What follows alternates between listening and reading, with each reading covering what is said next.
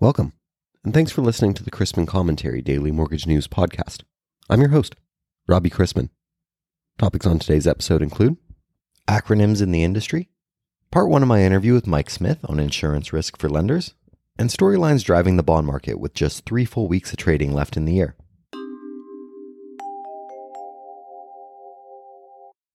I'd like to thank this week's podcast sponsor, Lockton, the largest privately held global insurance broker, which focuses on property and casualty insurance and employee benefits insurance programs.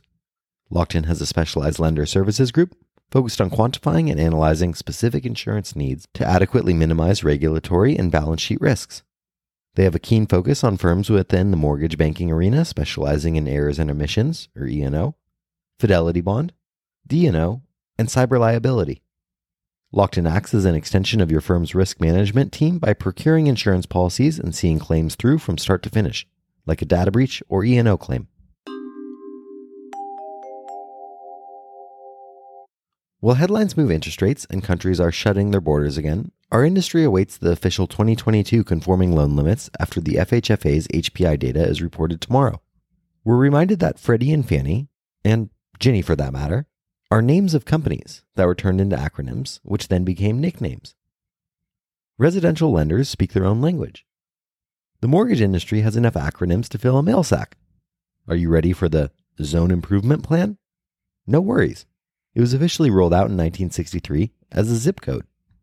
The extra 4 digits, after the dash, which few humans actually write, came out in 1983. When you're sending those Christmas cards and presents, know that the first 3 digits of the zip code describe the Sectional Center Facility, or SCF, a central mail processing facility, and the 4th and 5th digits give a more precise locale within the SCF. See? And you think that you never learn anything from this commentary. For today's interview, I wanted to welcome on to the show Mike Smith, a client advisor at Lockton Companies. He enjoys a diverse client base that includes traditional banks, non-bank lenders, sub-servicers, and public companies with hefty D&O risk. Before focusing on risk management and corporate insurance, Mike worked as a senior loan consultant for Bank of America in the one-time close construction lending group. He carved out a niche several years ago for non-bank lenders to procure corporate insurance policies that were customized for their specific business makeup. The end goal is always the perfect balance between risk philosophy, product access, and GSE/regulatory compliance. Robbie, how are you, sir? Good. How are you? Doing well. So let's start by talking about Lockton. Can you tell me a little about Lockton and what y'all do to service the lending community?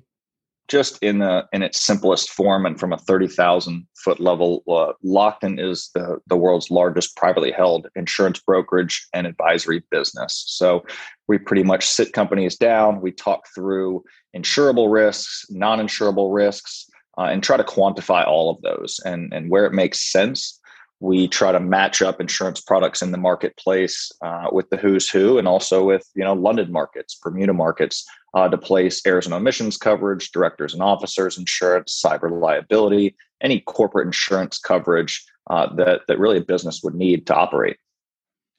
So one thing I like to ask people that come on this show about their respective companies are their differentiators. What makes Lockton different from others offering insurance services in the space? We have a tagline that says uncommonly independent. It's kind of weird coming off the tongue sometimes, but we are family owned.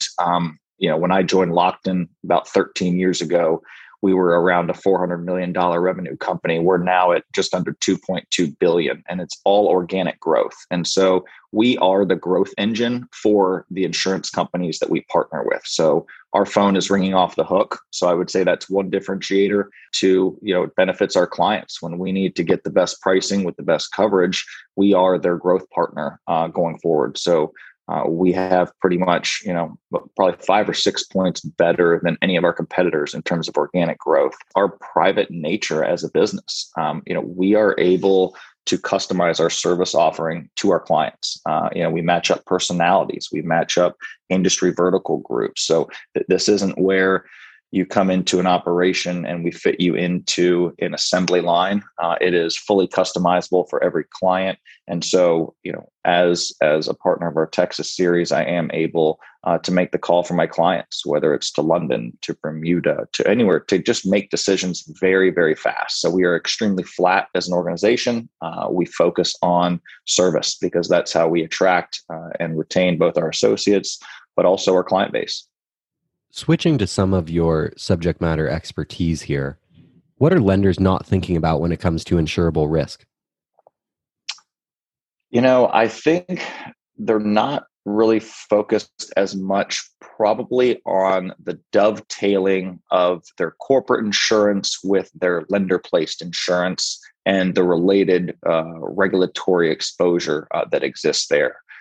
At the time we're in with the foreclosure moratorium being lifted, REOs have been pretty much at an all-time low.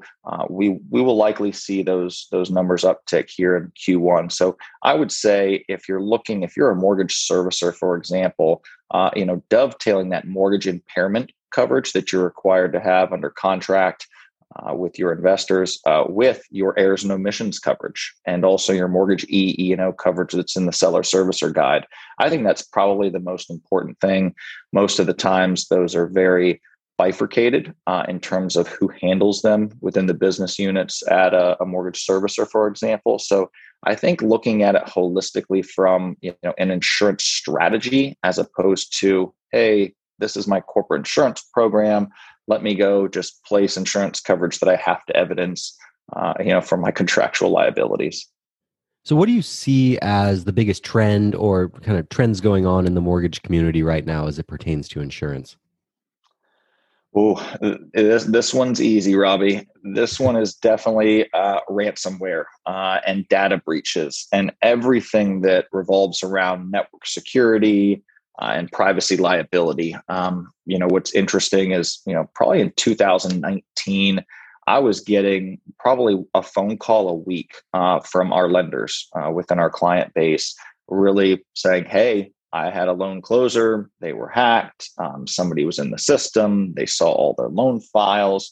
And so there's a lot that goes into that from an insurance lens, but also mitigating that event from happening in the future. So I would say the kind of the data breach piece, but also the ransomware.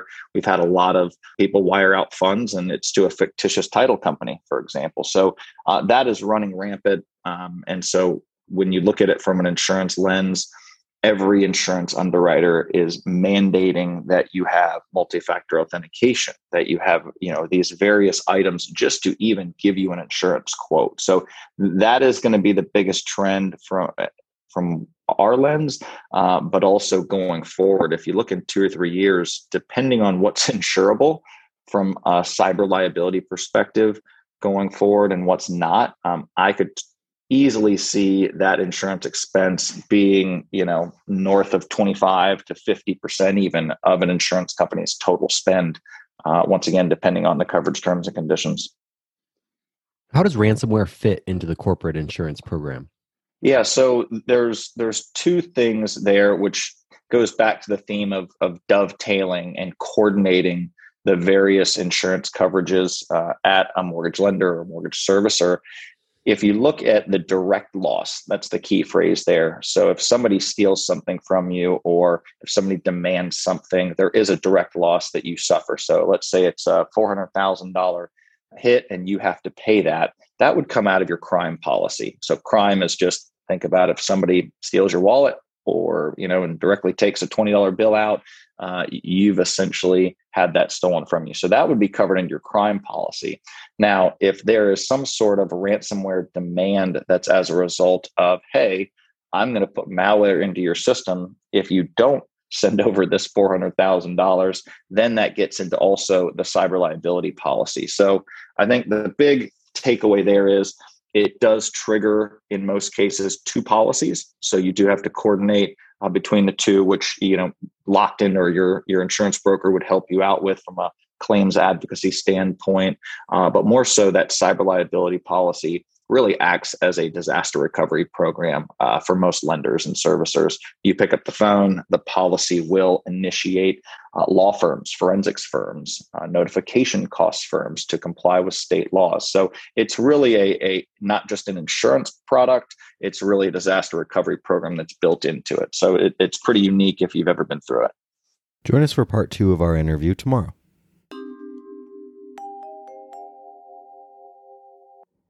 Anyone hoping for a quiet close to last week following the Thanksgiving holiday was met with market mayhem on Friday as a new coronavirus variant was identified in South Africa, sparking concerns of another round of lockdowns and travel restrictions, resulting in weaker growth. Mortgage rates had climbed throughout the week, driven by President Biden's decision to renominate Jerome Powell as Fed chair, but sharply reversed course on Friday. The new variant comes at a time when the U.S. is faced with the biggest surge in consumer prices in 3 decades due to supply chain pressures. We saw last week that the PCE price index, the Fed's preferred measure of inflation, was unchanged at 5.3%, or 4.5% excluding food and energy, well above their 2% target rate. Know that home price appreciation is incorporated into the inflation data via rents and owner's equivalent rent, a proxy for homeowners, though generally shows up with a 12-month to 18-month lag. That means that the current inflation numbers, even if potentially transitory, have yet to capture the rapid home price appreciation we have seen this year. The new variant may create new shortages and increase prices. Remember everyone hoarding toilet paper? The biggest surprise from last week's data was initial jobless claims hitting the lowest level since 1969. While 1 week certainly does not make a trend, the decline in new claims is consistent with an environment where employers may be reluctant to let people go in the face of a lack of available workers. Another strong U.S. jobs report is expected this Friday. Consumer spending remains robust despite inflation that reached its highest level year-over-year growth rate since 1990.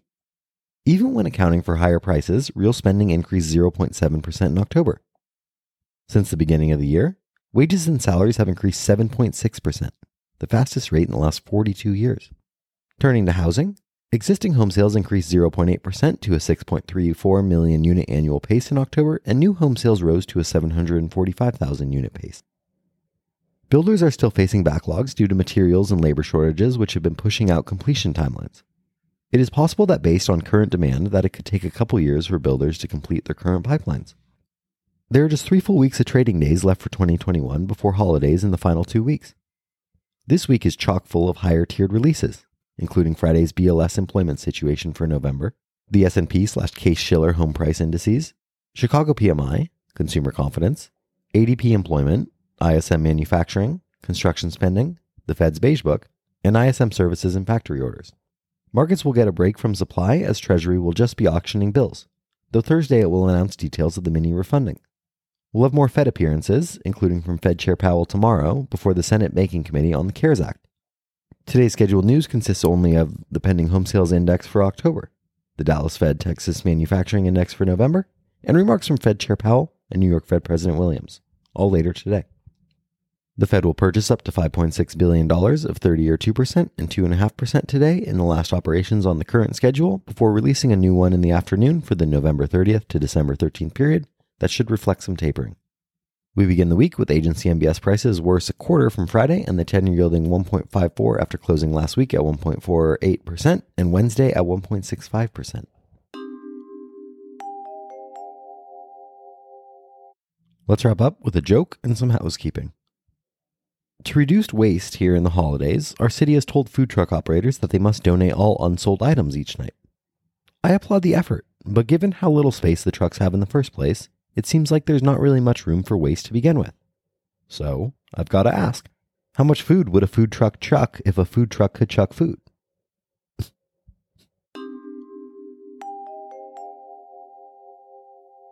If you're looking for proactive guidance and unique strategies to stay compliant while also reducing your firm's total cost of risk related to insurance, please contact Locked In's Lender Services Group at lenderservices@lockedin.com.